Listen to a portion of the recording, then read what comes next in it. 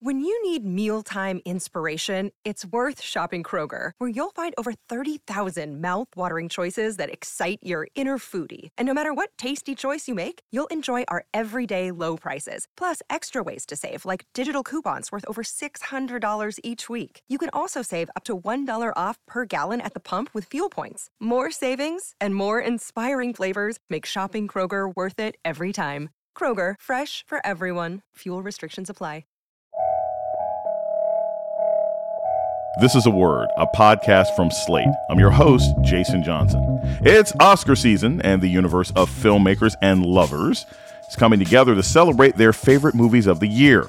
It's also a time to spotlight what Hollywood has and has not done to improve racial representation in film. The Academy said that they were making all these changes, but when you pull the curtain back, you can see that it's the same old wizard, and he really isn't, again, interested in making any substantive change. April Reign, Oscars So White, and the fight for inclusion in film coming up on A Word with me, Jason Johnson. Stay with us.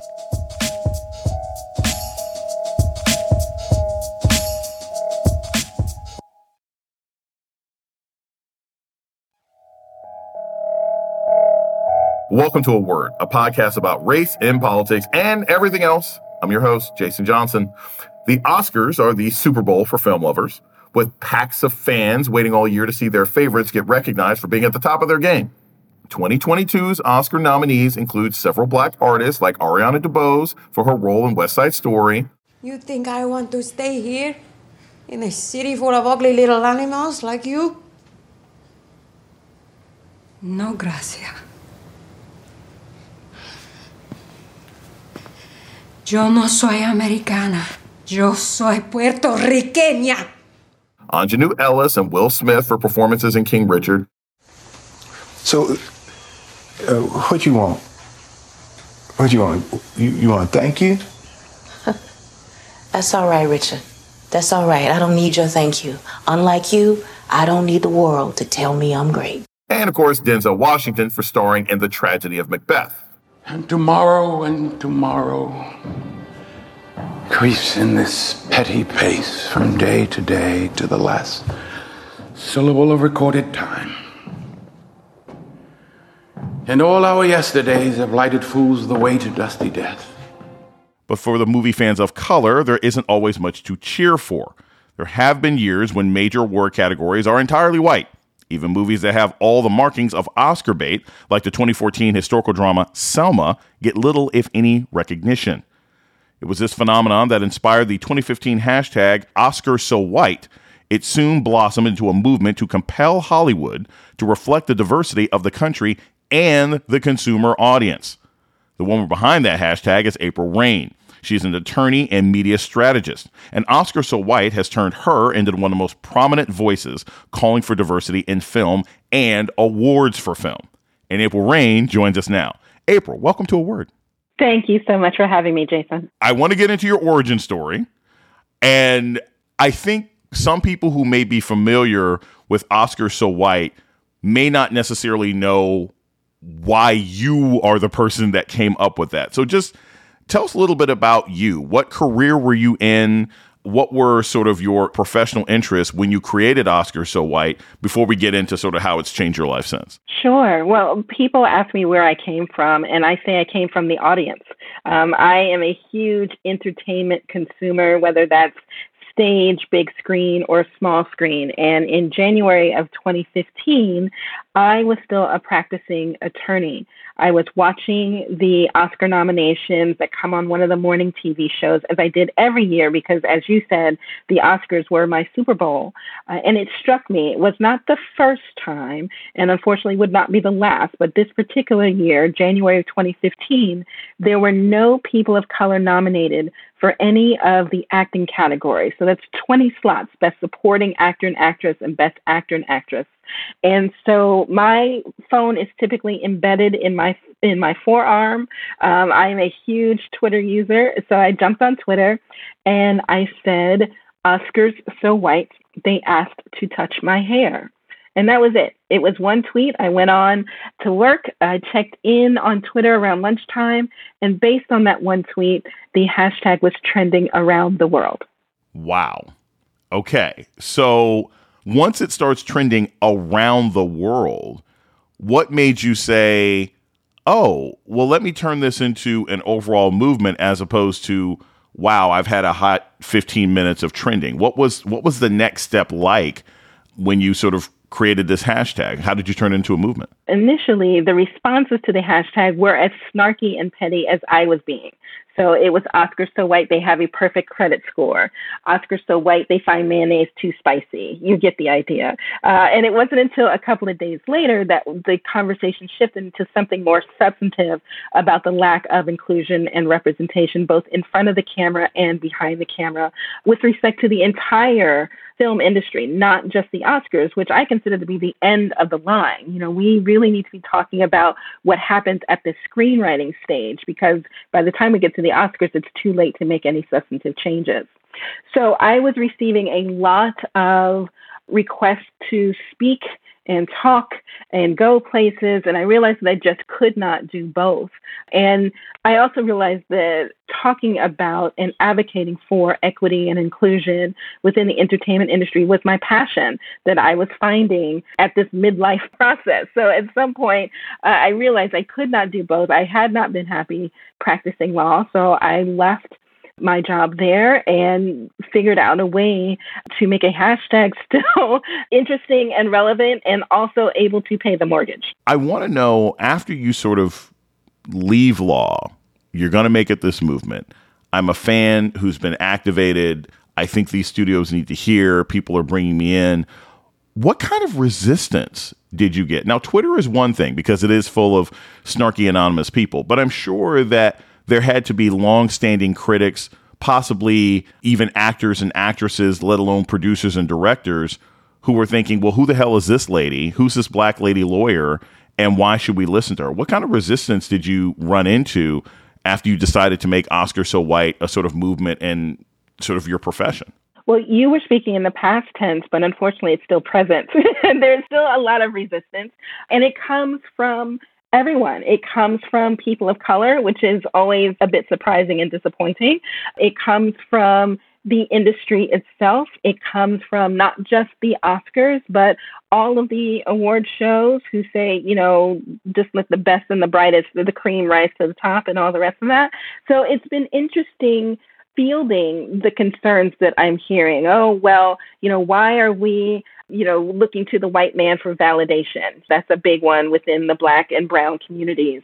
Why just Black people when Oscars So White is truly about all traditionally underrepresented communities, not just Black people, not just people of color, but also people of every sexual orientation and gender identity and visible and invisible disability and age, and all traditionally underrepresented communities.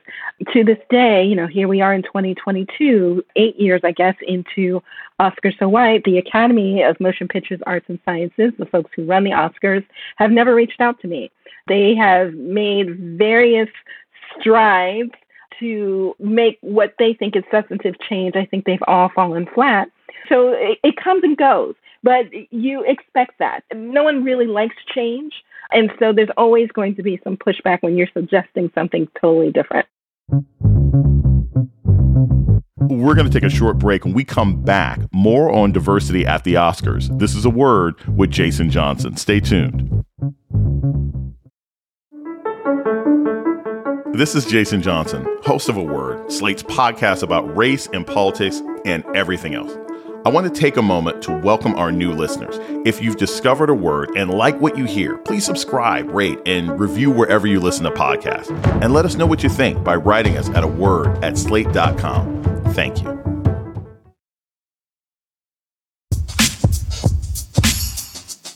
You're listening to A Word with Jason Johnson. Today, we're talking with April Reign about diversity at the Oscars.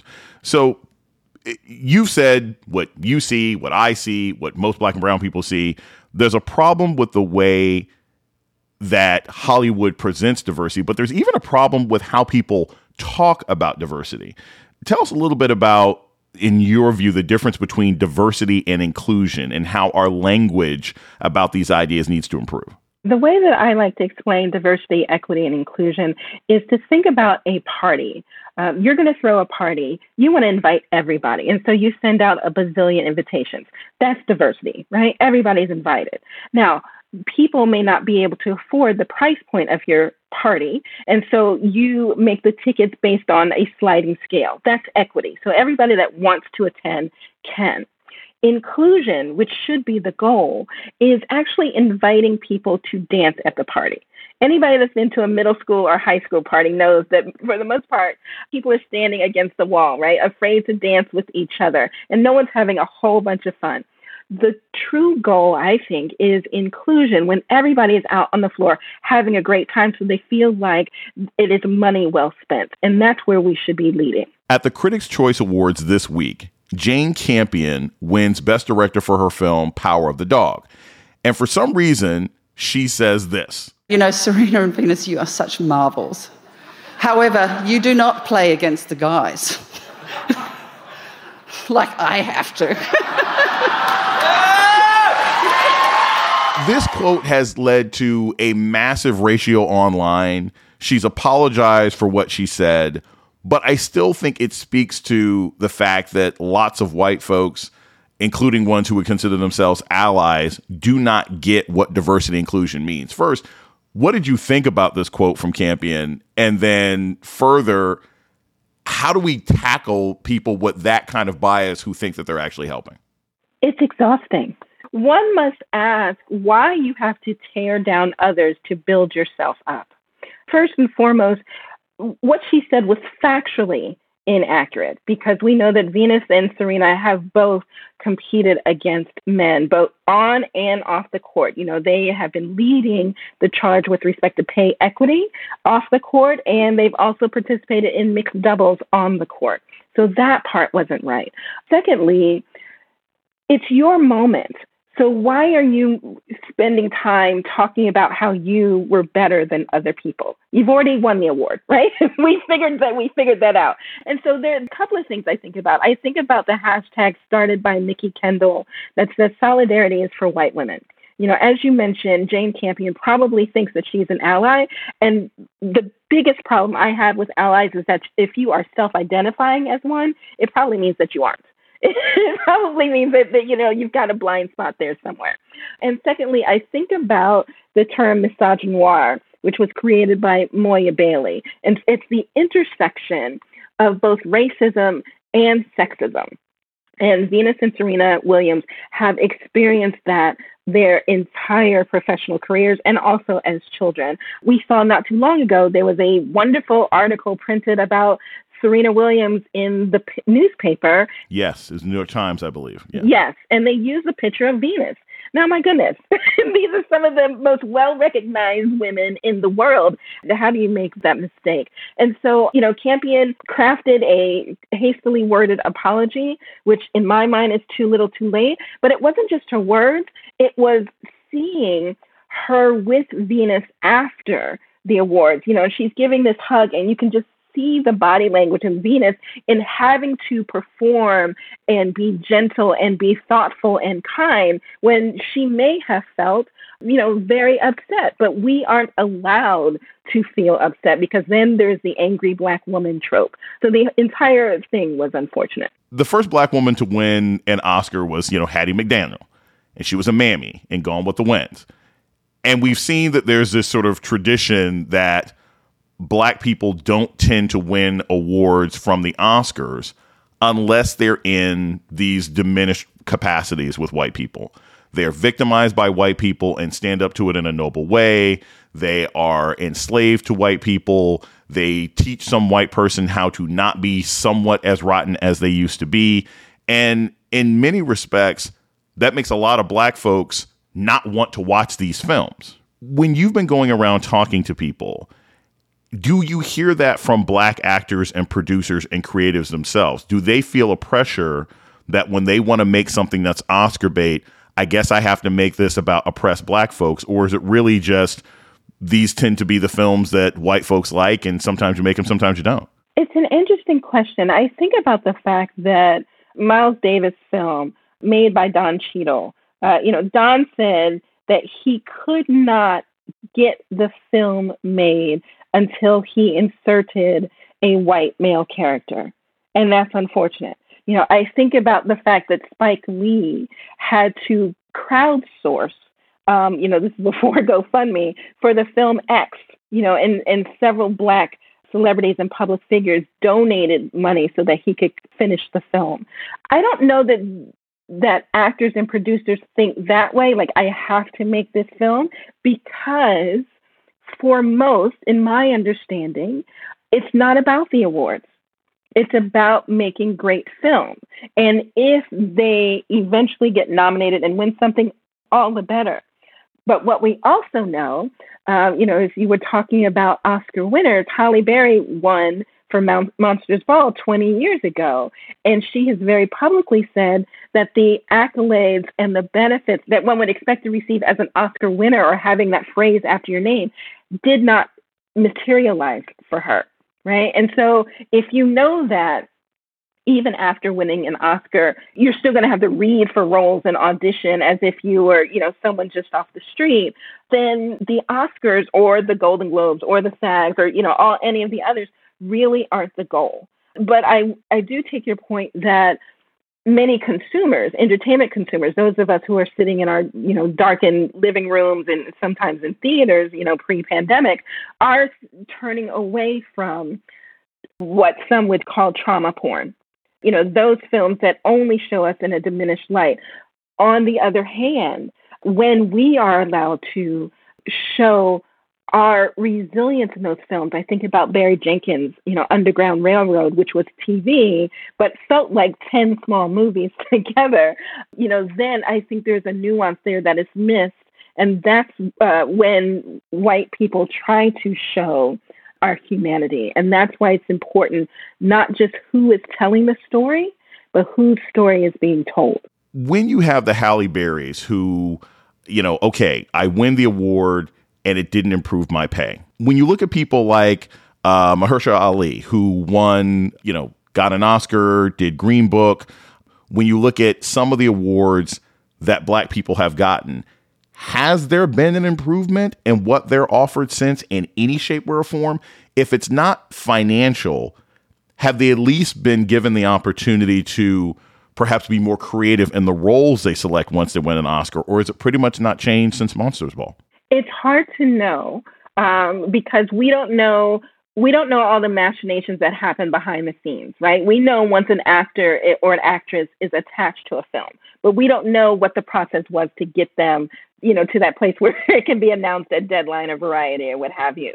So, I think about, you mentioned Mahershala Ali, who was sublime in Moonlight, but that was considered a co-starring role, as was Green Book for him. And so his first starring role, which sounds surprising to say, was in Swan Song, that was broadcast on Apple TV. And I thought that was a really strong showing for him, but it was routinely omitted from every single acting awards, and the same is true for women. I look at Regina King and Viola Davis. The fact that Viola Davis still has to audition for roles is baffling to me. Widows, I think, was her first sort of action role, and she had to fight to get that. She would love to do a horror film, but that hasn't happened for her. And so there's definitely a need for more for actors from marginalized communities, not just Black actors, but, the fact that we're talking about the first deaf man to be nominated, for the Oscars this year, which is Troy Kutzer for the film Coda. And in fact, that was in a supporting role, means that we're still talking about first in 2022, and there's a lot more that needs to happen. We're going to take a short break. When we come back, more with April Reign, founder of the movement Oscars So White. This is A Word with Jason Johnson. Stay tuned.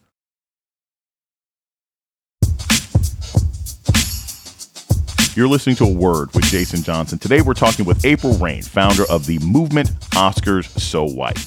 So, look, the Academy of Motion Picture Arts and Sciences did aim to diversify its membership and the Hollywood Foreign Press Association, the Golden Globes, was essentially deplatformed, taken off television, largely because it seemed to have no interest in diversifying. I mean, do you think these changes have made a real difference? I mean, from your perspective? No.